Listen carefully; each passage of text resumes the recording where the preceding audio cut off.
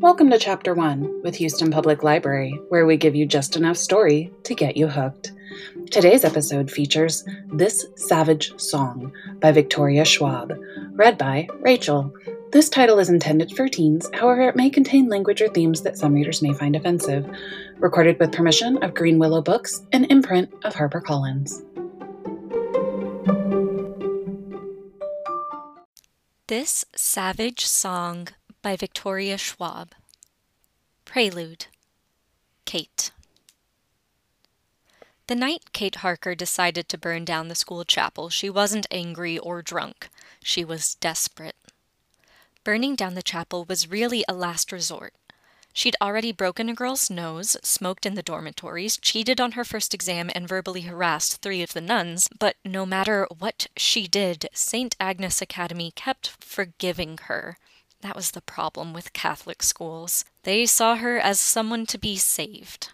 But Kate didn't need salvation. She simply needed out. It was almost midnight when her shoes hit the grass below the dorm window. The witching hour, people used to call it, that dark time when restless spirits reached for freedom. Restless spirits and teenage girls trapped in boarding schools too far from home.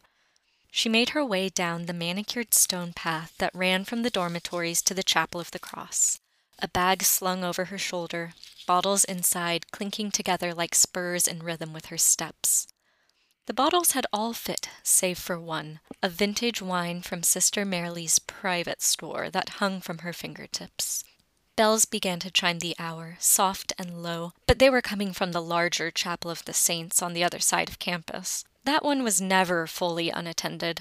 Mother Alice, the school's headmistress, nun, whatever, slept in a room off the chapel, and even if Kate had wanted to burn down that particular building, she wasn't stupid enough to add murder to arson. Not when the price for violence was so steep. The doors to the smaller chapel were kept locked at night, but Kate had pocketed a key earlier that day while enduring one of Sister Marily's lectures on finding grace. She let herself in and set the bag down just inside the door.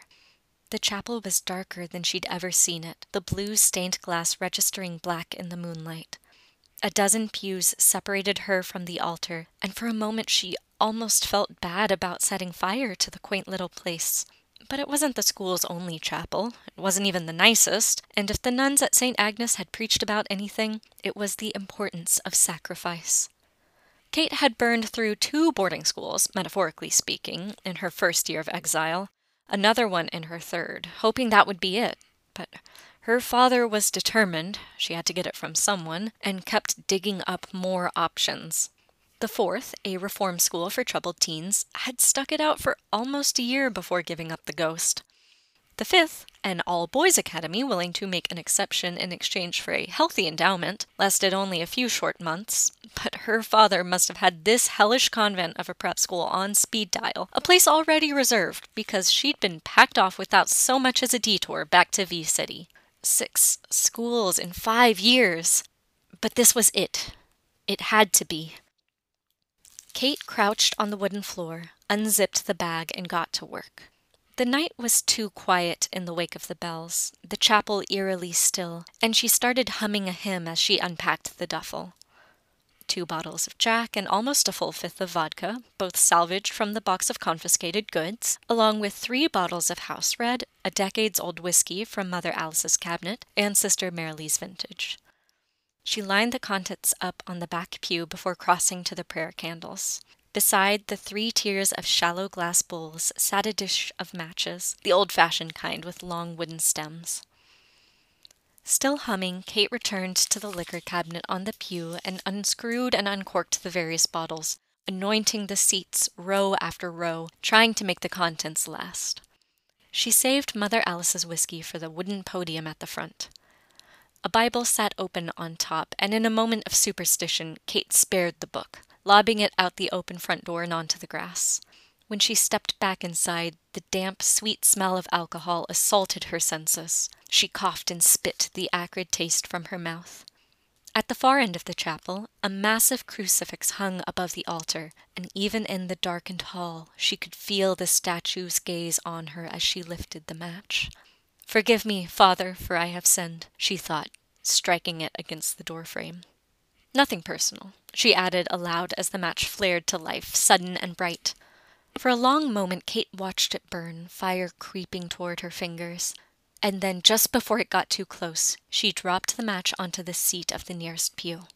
It caught instantly and spread with an audible whoosh, the fire consuming only the alcohol at first, then taking hold of the wood beneath.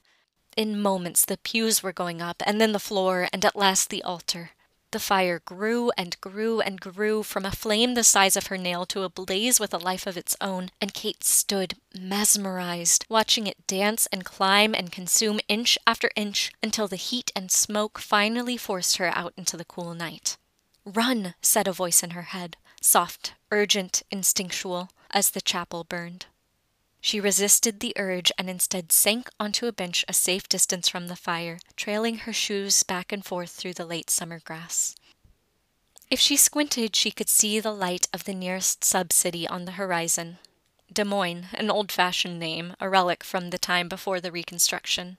There were half a dozen of them, scattered around Verity's periphery, but none had more than 1 million people, their populations locked in, locked down, and none of them held a candle to the capital. That was the idea. No one wanted to attract the monsters, or Callum Harker. She drew out her lighter, a beautiful silver thing Mother Alice had confiscated the first week, and turned it over and over in her hands to keep them steady. When that failed, she drew a cigarette from her shirt pocket, another bounty from the confiscation box, and lit it, watching the small blue flame dance before the massive orange blaze. She took a drag and closed her eyes. "Where are you, Kate?" she asked herself. It was a game she sometimes played ever since she learned about the theory of infinite parallels, the idea that a person's path through life wasn't really a line, but a tree, every decision a divergent branch, resulting in a divergent you. She liked the idea that there were 100 different Kates, living 100 different lives. Maybe in one of them there were no monsters. Maybe her family was still whole. Maybe she and her mother had never left home. Maybe they'd never come back. Maybe. And if there were 100 lives, 100 Kates, then she was only one of them.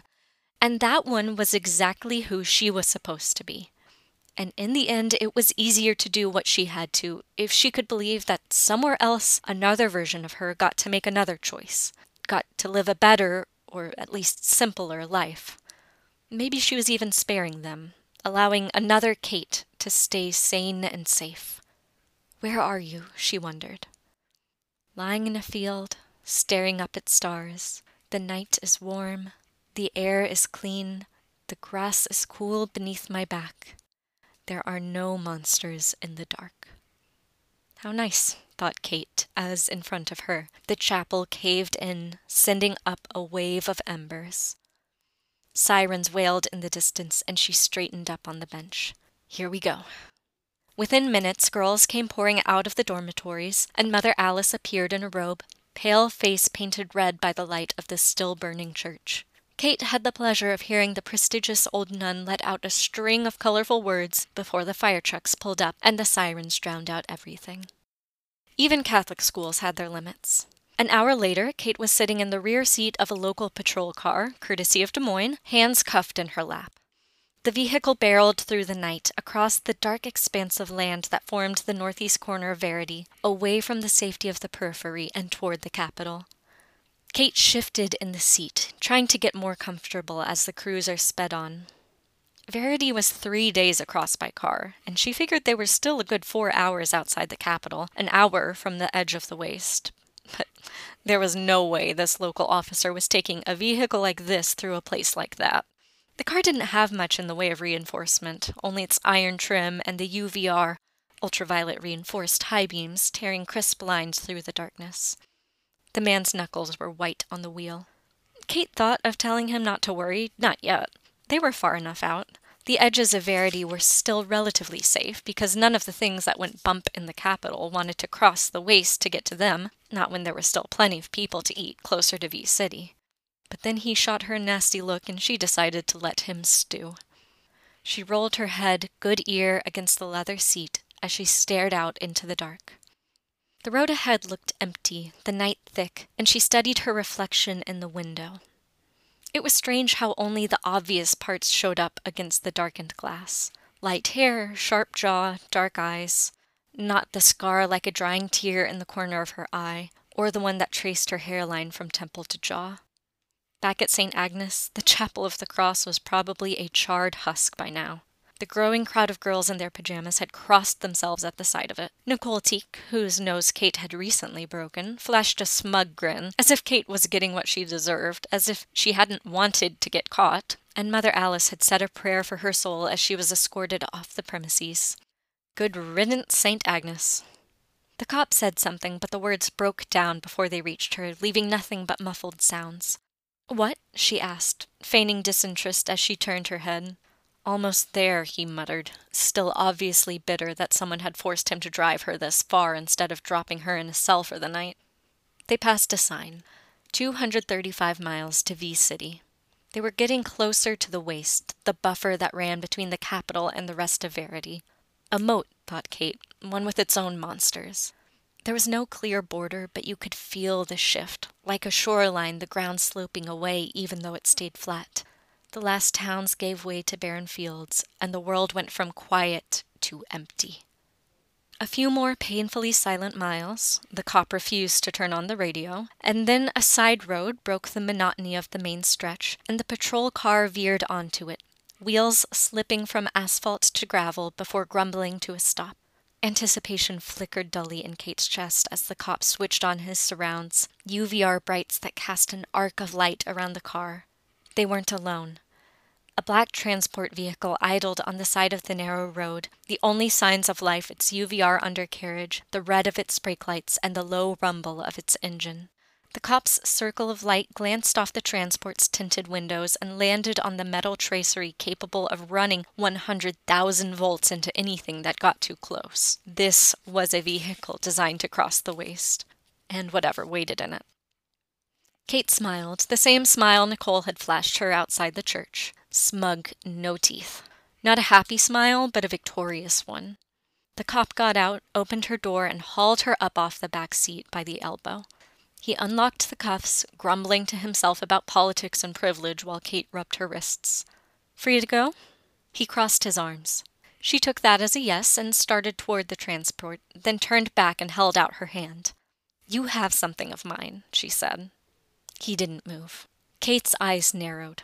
She snapped her fingers, and the man shot a look at the rumbling tank of a car behind her before digging the silver lighter from his pocket. Her fingers curled around the smooth metal, and she turned away, but not before she caught the word bitch in her good ear. She didn't bother looking back. She climbed into the transport, sank against the leather seat, and listened to the sound of the cop car retreating. Her driver was on the phone. He met her eyes in the rearview mirror. "Yeah, I've got her." "Yeah, okay, here." He passed the cell back through the partition, and Kate's pulse quickened as she took it and brought it to her left ear. "Catherine Olivia Harker." The voice on the line was low thunder, rumbling earth, not loud but forceful. The kind of voice that demanded respect, if not outright fear. The kind of voice Kate had been practicing for years, but it still sent an involuntary shiver through her. "Hello, Father," she said, careful to keep her own voice steady. "Are you proud of yourself, Catherine?"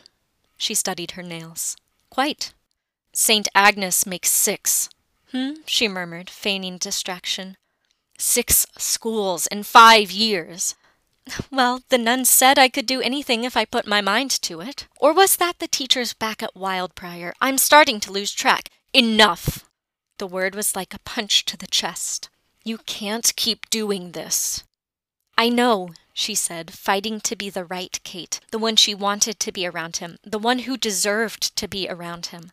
Not the girl lying in the field or the one crying in a car right before it crashed. The one who wasn't afraid of anything, anyone, not even him. She couldn't manage that smug smile, but she pictured it, held the image in her head. "I know," she said again. "And I have to imagine these kinds of stunts are getting hard to cover up. And expensive." "Then why—" "You know why, Dad," she said, cutting him off. "You know what I want." She listened to him exhale on the other side of the line and tipped her head back against the leather. The transport sky roof was open, and she could see the stars dotting the heavy dark. I want to come home.